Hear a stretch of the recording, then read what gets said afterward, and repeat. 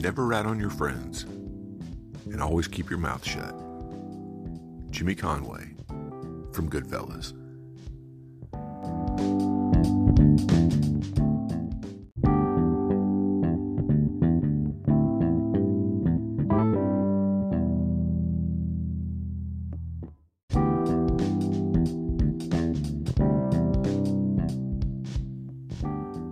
Welcome to the Revisionist History Podcast, where we set the historical record straight, no matter who it might offend. I'm Paul, and today we're going to be returning to a favorite topic of mine, the Mafia.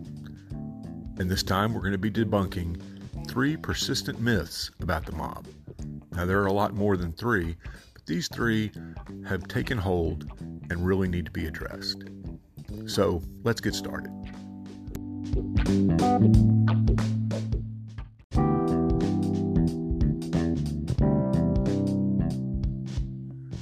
Myth number 1, they were men of honor. It's no surprise that the Mafia has tried to keep this myth alive over the decades. After all, bad guys never see themselves as bad guys. The fallacy has been bolstered in recent years by a grim comparison. As Colombian and Russian gangs, less discreet and far more violent, came on the scene from the late 1970s through the late 1990s, something akin to a revisionist nostalgia about the good old days of respectable Sicilian gangsters came into vogue, and it was once again reinforced by the touchstone of gangster movies, The Godfather.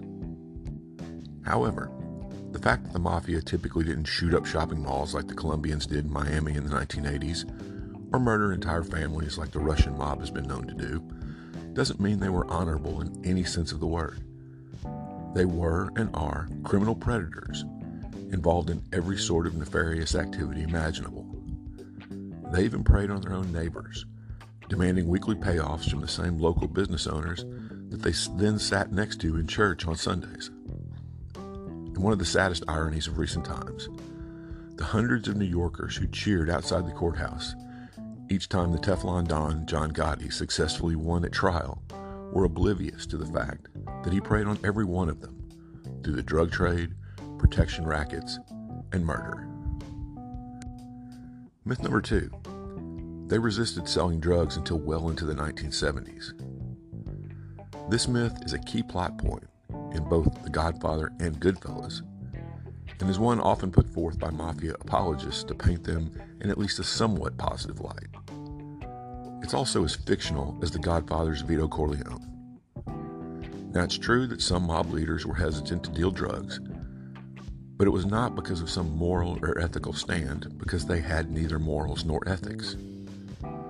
Rather, their concern was that the lengthy prison sentences that came with drug convictions were a strong motivation for their members to turn informant and work with police, exposing the bosses themselves to prosecution. Of course, even that concern wasn't enough to deter some of the bosses. There's a huge amount of money to be made dealing drugs, and the mob was not just going to give that money up to somebody else. Decades before the Mafia ever admitted to being in the drug trade, boss of bosses Lucky Luciano and Bonanno family boss Joe Bonanno met with their Sicilian Mafia counterparts in October of 1957 at the so-called Palermo Mafia Summit to work out the details of moving heroin from Italy to the United States. That plan was then presented to the rest of the American Mafia bosses at the ill-fated Appalachian meeting on November 14, 1957. Drugs have been a key part of mob activity for more than half a century, no matter what they try to say now. The third myth is that they followed Omerta, or the Code of Silence. The farcical, quasi-religious ceremony performed to officially make members was in part designed to enforce this code of silence, but it was the fear of immediate execution that came with being an informant that truly kept it in place. And when the fear of life in prison exceeded the threat of death, Omerta became just another word.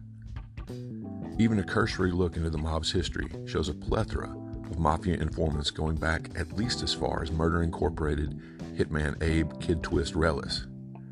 Relis became a government witness in 1940 when faced with the fact that he would receive the death penalty if convicted of his crimes. Other prominent gangsters turned informants were Joe Valachi in 1963, Sammy the Bull Gravano, who turned on John Gotti in 1991, and Bonanno family head Joseph the Ear Massino, who in 2004 became the first mob boss to turn government informant. These are just some of the notable names. The number of street-level soldiers who broke the code of silence is frankly too great to count. As I said at the beginning, there are many more myths than the three we discussed here, but these are perhaps the most persistent of the many myths about the Mafia, and dispelling them is a good place to start. Now, you can enjoy the films like Donnie Brasco, The Godfather, and Goodfellas. Just always remember that they're fiction. The truth is far more troubling. And we'll see you again soon.